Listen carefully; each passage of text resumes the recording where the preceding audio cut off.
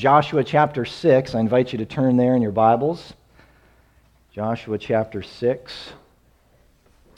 There is tremendous fear in the world today. I don't think that is a surprise to anyone sitting in this room. You may be harboring some fear this morning, not just for yourself and your own well-being, but fear for your children or grandchildren. Fear over the spreading of a virus that we're learning more about, but we still, there's no known cure or vaccination to alleviate our fears. There's fear over employment and jobs that may be at risk, over education, what that may look like in these next few months. Fear over the economy, which is far less than stable. Fear over unchecked violence, hatred, lawlessness, that is even masked or promoted as a civil right. I certainly think reform may be necessary. It usually is. But we live in a time where it is difficult to even have a discussion about reform before the words are spewed, fists flying, and we've made enemies of those that we don't even know, don't even care to know. So understandably, it's generated some fear in us, in the general population. Raise some important questions for us as Christians and how we respond in the face of fear. In this world, you will have trouble. You will have trouble, Jesus said. But he also said, take heart, for I have overcome the world. We don't live in fear. We respond in the love of Christ. I mentioned this morning, living in the hope of the resurrection, but recognizing that fear is a reality. And it's a God-given emotion that moves us to action. And I open this because it helps us better understand the atmosphere in Canaan with the people of Israel, just inside their borders. The Canaanites, starting with the people of Jericho, they're really in a voluntary quarantine. They've locked their doors, they've boarded the windows, they're hiding their children. They are incapacitated by fear. So we're going to consider in chapter 6 here this morning, moves us into what most would agree is the second section of this book. We're going to the first 5 chapters, really a preparation for going into the land, and then chapter 6 through 12, the taking of the land. Canaanites had to be driven out in order for this promised land to be divided. They had to be conquered. So Jericho is this first stop, and we're not going to read the entire chapter, but just these first 5 verses give us a good summary on how this is going to play out. Joshua 6. Now Jericho was shut up inside and outside because of the people of Israel. None went out and none came in. And the Lord said to Joshua, See, I have given Jericho into your hand with its king and mighty men of valor. You shall march around the city, all the men of war going around the city once. Thus you shall do for 6 days. 7 priests shall bear 7 trumpets of ram's horns before the ark. On the 7th day you shall march around the city 7 times, and the priests shall blow the trumpets. And when they make a long blast with the ram's horn, when you hear the sound of the trumpet, then all the people shall shout with a great shout, and the wall of the city will fall down flat, and the people shall go up, every one straight before him. To the holy inspired word of our God. Let's pray together. Oh God, we are grateful that you would condescend to us in giving us your word. And we ask now that as we submit to your authority and to this word, that you would help us in understanding and applying it to our hearts, to our lives. Lord, we do not presume to do this on our own. We need your Spirit to teach us, to encourage us, to warn us. Speak, O Lord, that we would hear and receive. Make us attentive. Speak faithfully through your servant. We pray in Jesus' name. Amen. Arkansas River Trail is one of the most popular, I would say, outdoor destinations here in Little Rock if you want to go biking or walking or running along the trail. It's a little over 15-mile loop from that Clinton Bridge to the Big Dam Bridge. And I learned recently that if you keep going past the Big Dam Bridge, there in the Two Rivers Bridge on your way to Pinnacle. It actually forms, it's still part of the Arkansas River Trail, but they call it the Grand Loop. And it's about 88 miles going up through Conway and back around. But if you're riding the river trail, usually if I get on the trail, I'm going down to Burns Park, and that's where I'll start to ride towards Pinnacle Mountain. But I have to go over the Big Dam Bridge if I'm going to get there. There's no way around that if you want to stay on the Arkansas River Trail and get to Pinnacle. And for the people of Israel, the road into the Promised Land meant going through Jericho. This city is really the gateway into the land. If they're going to set up a place in which they can pursue conquest to the north and to the south, then Jericho is that spot. There's no way around it. Very strategic location. And even the way Jericho was fortified helps us understand this. Not a large city, really. Jericho is only about 7 acres total area, so it's more of a fortress. They've done some excavation of this site in the past here, and there's an outer wall and an inner wall that was 4.5 feet thick, with a tower that looked out over this valley. So if this place was closed up, then you weren't getting in very easily, certainly not by the military tactics of the day. But we find for Israel, in the history of Israel, what may appear impossible, insurmountable, is certainly possible with a God in their midst. And so the Lord claims victory over Jericho before the people ever set foot out of the camp. Jericho was already a defeated enemy, but the people still needed to march in obedience to the Lord's instruction. So I really want to ask ourselves, what was required in this battle? What do we see in Joshua and the people's actions that help us as pilgrims in this land face the battle of the world, the flesh, and the devil every day? The first thing we see is that the people, represented here by Joshua as their leader, they listen carefully to the instructions of the Lord. Everything we read in verses 1 through 5 is the Lord speaking and laying out for Joshua this battle plan. Very possible it was the commander of the army of the Lord that's giving this instruction to Joshua. So he's already in a posture of saying, "Here I am, Lord, what do you say? I'm ready to listen." Hearing the voice of the Lord was the most important part of this battle. That wasn't even a battle. They wouldn't need military might. Joshua wouldn't need to bring his leaders together for a battle plan. He needed to listen in order to enact the marching orders that God had given. So if it's not obvious to the people of Israel yet, this is another example of God's power, that he's fighting for them, that the battle belongs to him. Now, Jericho is the first stop, but throughout the Old Testament, these physical battles of Israel highlight the greatness and power of God. Not human strength, not human ability. The Lord's battles, the Lord's victory. And that's true today. The church, the true Israel of God, is in a battle. It's not marching around a city. We don't wage war against flesh and blood. The battle is now a spiritual battle. A battle against the forces of evil. It's a battle against sin that rages. Even as the Lord purges that evil and rebellion through his people here in the Old Testament, he purges and drives out the sin that is bound up in our hearts.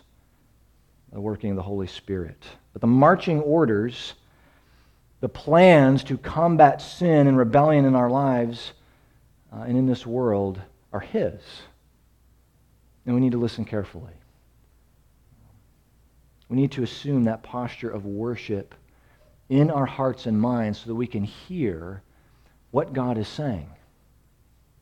So is your life so busy, you have so many balls that you're juggling in the air, so quick to, go to the media clickbait that you don't have time to listen? You're speaking so loudly through through the making of our own plans, trying to solve the problems around us that we're unable to hear God's voice to us, to listen to his instruction. So think, how is listening and hearing the voice of the Lord built into our days? Because the battle doesn't stop. There are no timeouts, as much as we would like one, from all this chaos and confusion and the corruption around us. There's no timeout from the corruption within us. The war against sin. You say, well, I'm busy. Work is busy. My kids are here and there, grandkids here and there. I have a trip to prepare for. There's crisis to work through. School schedule, when that starts up again. I just don't have time to attend to the spiritual battle, though it has ramifications for everything else we do. A dear friend of mine, he shared some thoughts on the use of time that I've always appreciated. What really is the myth, I guess you could say, of time management. We don't manage time. We're given the same amount of time today as we had yesterday, we'll have tomorrow. It's how we fill that time that is significant. We fill that time according to what is most important to us. So rather than time management, which is a fixed thing, it's really a management of self. And we recognize sovereignty of God and circumstances that are beyond our control, happenings that are unexpected and so forth, and having to respond to that. But if we are committed to those things we value the most, that is where our time will be used. Even if that means very good things, wonderful things, beautiful things don't get done. So if listening to the instruction of the Lord, hearing his voice in the midst of the rat race is important enough to us, there will be time for it. Time to stop, to quiet ourselves before the Lord and listen. He may share with us and show us a direction that we've never considered on our own. Even to gather with God's people, to listen. So it's the Lord's battle, his marching orders, but the people have a responsibility here, don't they? They're to hear the voice of the Lord and follow in obedience, even when it doesn't make a whole lot of sense. I mean, take Jericho by walking in circles. Lord, have you seen this fortress? This seems ridiculous. And they couldn't even chat with the person next to them or complain about the blisters they were getting on their feet after day 2 of walking around Jericho. God told them they weren't supposed to talk as they walked around the city. Just listen. Listen to the sound of those horns. And I love a good brass ensemble as much as anybody, but after 7 days of just hearing ram's horns, it might get a little old. But the people listened. They needed to march in faith, actively trust the Lord to carry out this plan. The Lord didn't need their legs. He didn't need their weapons or their voices. They could have slept in every day, and he could have toppled the walls of Jericho without a problem. But he chooses to use them. Graciously includes them in this victory. It's that obedience to God's command that is what is rewarded. If we go to that great chapter of faith in Hebrews 11, it says, by faith the walls of Jericho fell down after they had been encircled for 7 days. If I do the math correctly, I think 13 times they circled this city. Get up, march around, come back, go to sleep. Nothing happens. Reveille sounds, everybody up. Let's do it again, march around, come back, go to sleep. Nothing happens. I wonder if that would have been a little frustrating, a little confusing after a few days. What are we doing? What is God doing? Slightly embarrassed by this. But they exercised their faith by obeying God's commands, devoting the city to destruction. This was the first fruits of the conquest. Verse 21, it says, and they devoted all in the city to destruction, both men and women, young and old, oxen, sheep, and donkeys, with the edge of the sword. And so to our ears now, to our sensibilities, this sounds ruthless. This sounds barbaric. Really just the beginning. There's a lot of bloodshed over the next 6 chapters here in Joshua. How can this be okay? If God is a God of love and mercy and compassion, how can he approve this kind of slaughter? And there are many in the world that will say this God of the Old Testament is certainly not the same as the God of the New Testament. And they want nothing to do with this God. So we need to take a step back for a moment, clean our lenses here, remind ourselves of the character of God. He is love. He is mercy. He is compassion. And he is holy and just and righteous. In Genesis 12, the Lord makes a covenant with Abraham and his offspring, and he says, I will bless those who bless you, and those who dishonor you I will curse. So those who stand against the Lord and against his chosen people are under a curse. They stand under the judgment of God. And then just a few chapters later, in Genesis 15, God says of Abraham's offspring that they shall come back here in the 4th generation, for the iniquity of the Amorites is not yet complete. So by the time we get to Joshua 6, the opening of this conquest, their iniquity is complete. They are ripe for judgment at the hand of God. And just the wickedness, the evil that pervades the land of Canaan, incest, adultery, homosexuality, child sacrifice, they're all practiced in the land. It just turns our stomach to even name those things. And when it's these types of practices that Israel was to abstain from. Now, are the people of Israel, well, are they just more well-behaved? A little easier for God to look past their rebellion and choosing them? Of course not. God is holy and just. And before his holiness and purity, all men everywhere are fully deserving of the punishment and slaughter that we see unleashed in the land of Canaan. So the Canaanites are receiving what all men rightfully deserve. And those are spared. They're spared by the mercy and the grace of God alone. I will have mercy on whom I have mercy. I'll have compassion on whom I have compassion. So why doesn't God show mercy to everyone everywhere then? But is it not even more astounding and incomprehensible that God, in our depravity, in our rebellion against him, would show mercy to one? But he does. So this destruction in the land of Canaan, it's very specific. The people of Israel didn't have this blanket approval to just wipe out anybody, anywhere. It's a specific conquest at a specific time in a specific place, a specific intention. But do we in our own spiritual battle, life as God's people, obey the commands of God faithfully? Even when we don't understand how God is working and what the result may be. Are we faithful? We may not know how he's going to accomplish his purpose, but we do know that it's good. We do know that he wins. I mean, in that regard, we know the very end result. Full and complete victory. But do we trust him with the means to accomplish this?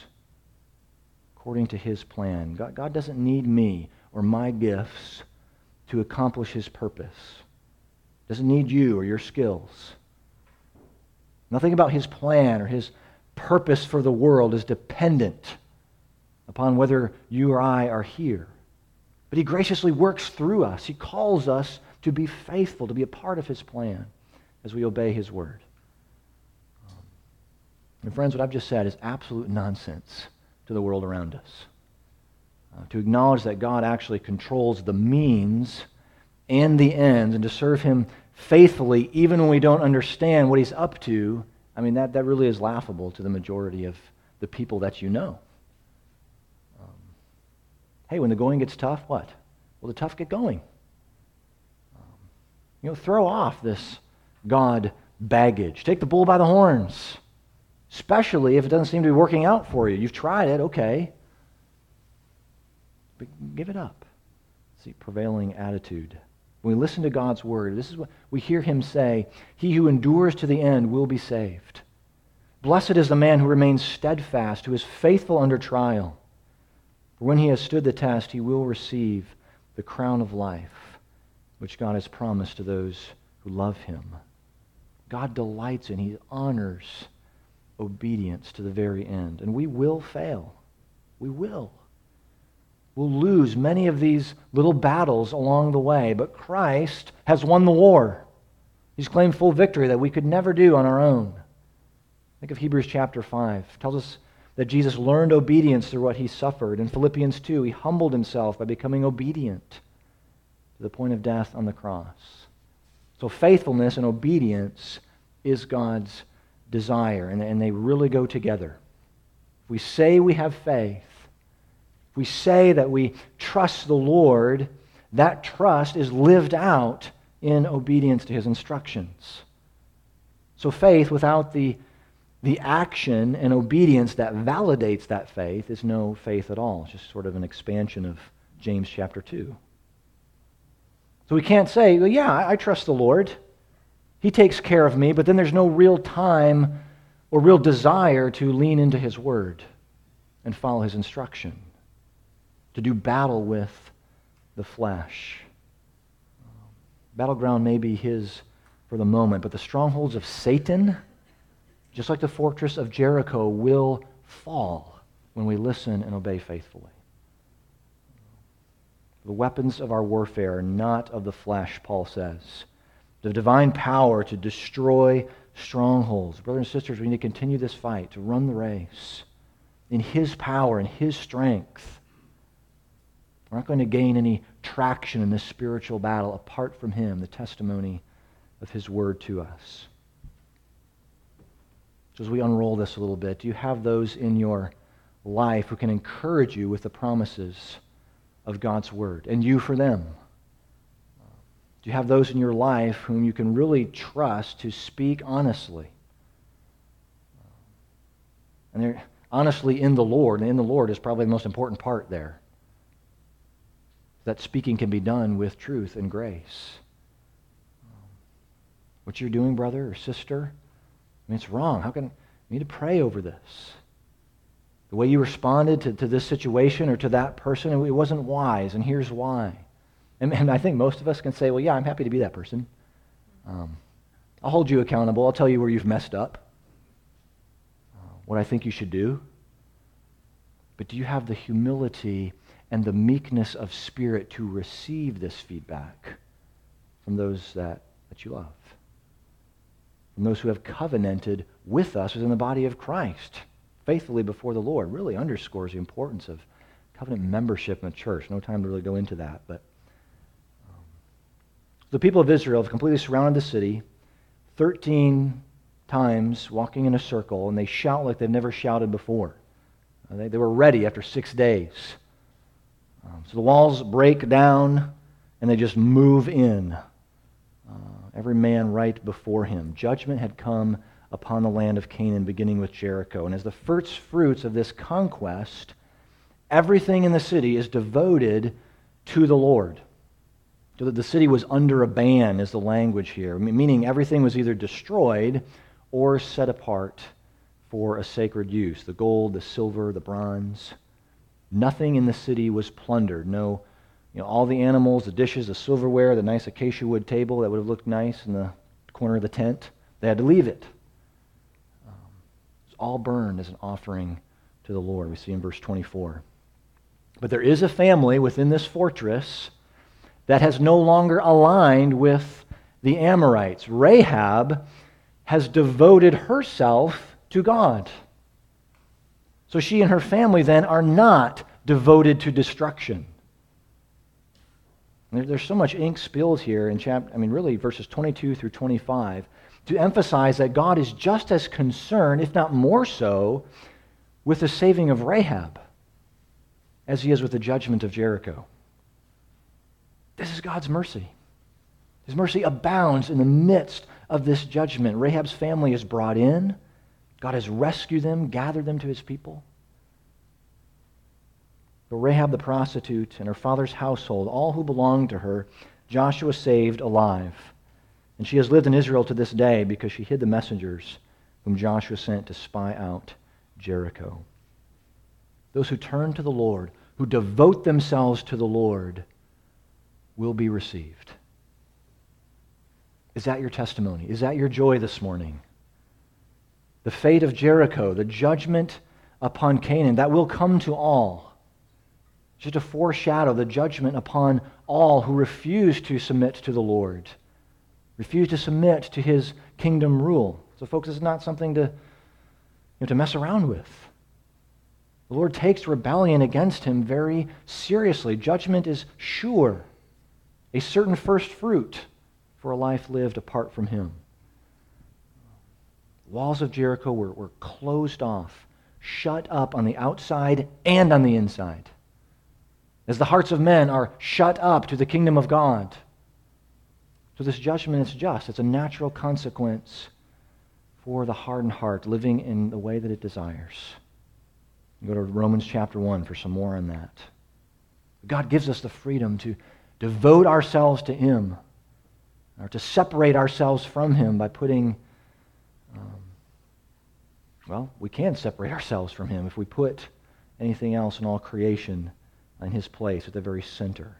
We're made to worship. That cannot be avoided. But we're made to worship God alone, to devote ourselves to him alone in obedience. And it's in that place under the kingdom rule of God and among his covenant people, that we have life, that we have hope, that we have true freedom. Freedom from fear. Freedom from the fear of viruses and violence. Freedom from the fear of living forever under the wrath of God. So the fate of Jericho, the rest of Canaan, really should motivate us to listen carefully, live in obedience to our King all the more, times that we're in the midst of uncertainty and the spiritual battle that we're engaged in every day. So if you're here this morning, if you have not devoted your life to the Lord, please don't shut up your heart against God. Please do not leave here this morning without some serious consideration of the reality of God's judgment and your need of his mercy. He is just, and he is mercy. He is truth, and he is grace. And that grace is no small gift. It is costly. It cost him the life of his only begotten Son, the just judgment of God poured out upon Christ, that you might live in freedom, that you might live in peace. So we celebrate. We're refreshed in that freedom as we feast at the table this morning. Let's pray together. Lord God, the battle is yours. It was for your people and it is for us. Help us to listen. This battle plan that you have given to us. For you are at work in us by your Spirit. As we look and lean into you, Lord, help us to trust you, to follow you in faithful obedience, devoting ourselves to you and not to the things of this world. Lord, we are grateful, not just for this reminder, but for the enabling power of your Spirit that allows us, enables us to walk in obedience. Lord, we thank you for feeding us from your word. Now as we go to your table, refresh us, feed our faith. We pray in Jesus' name. Amen.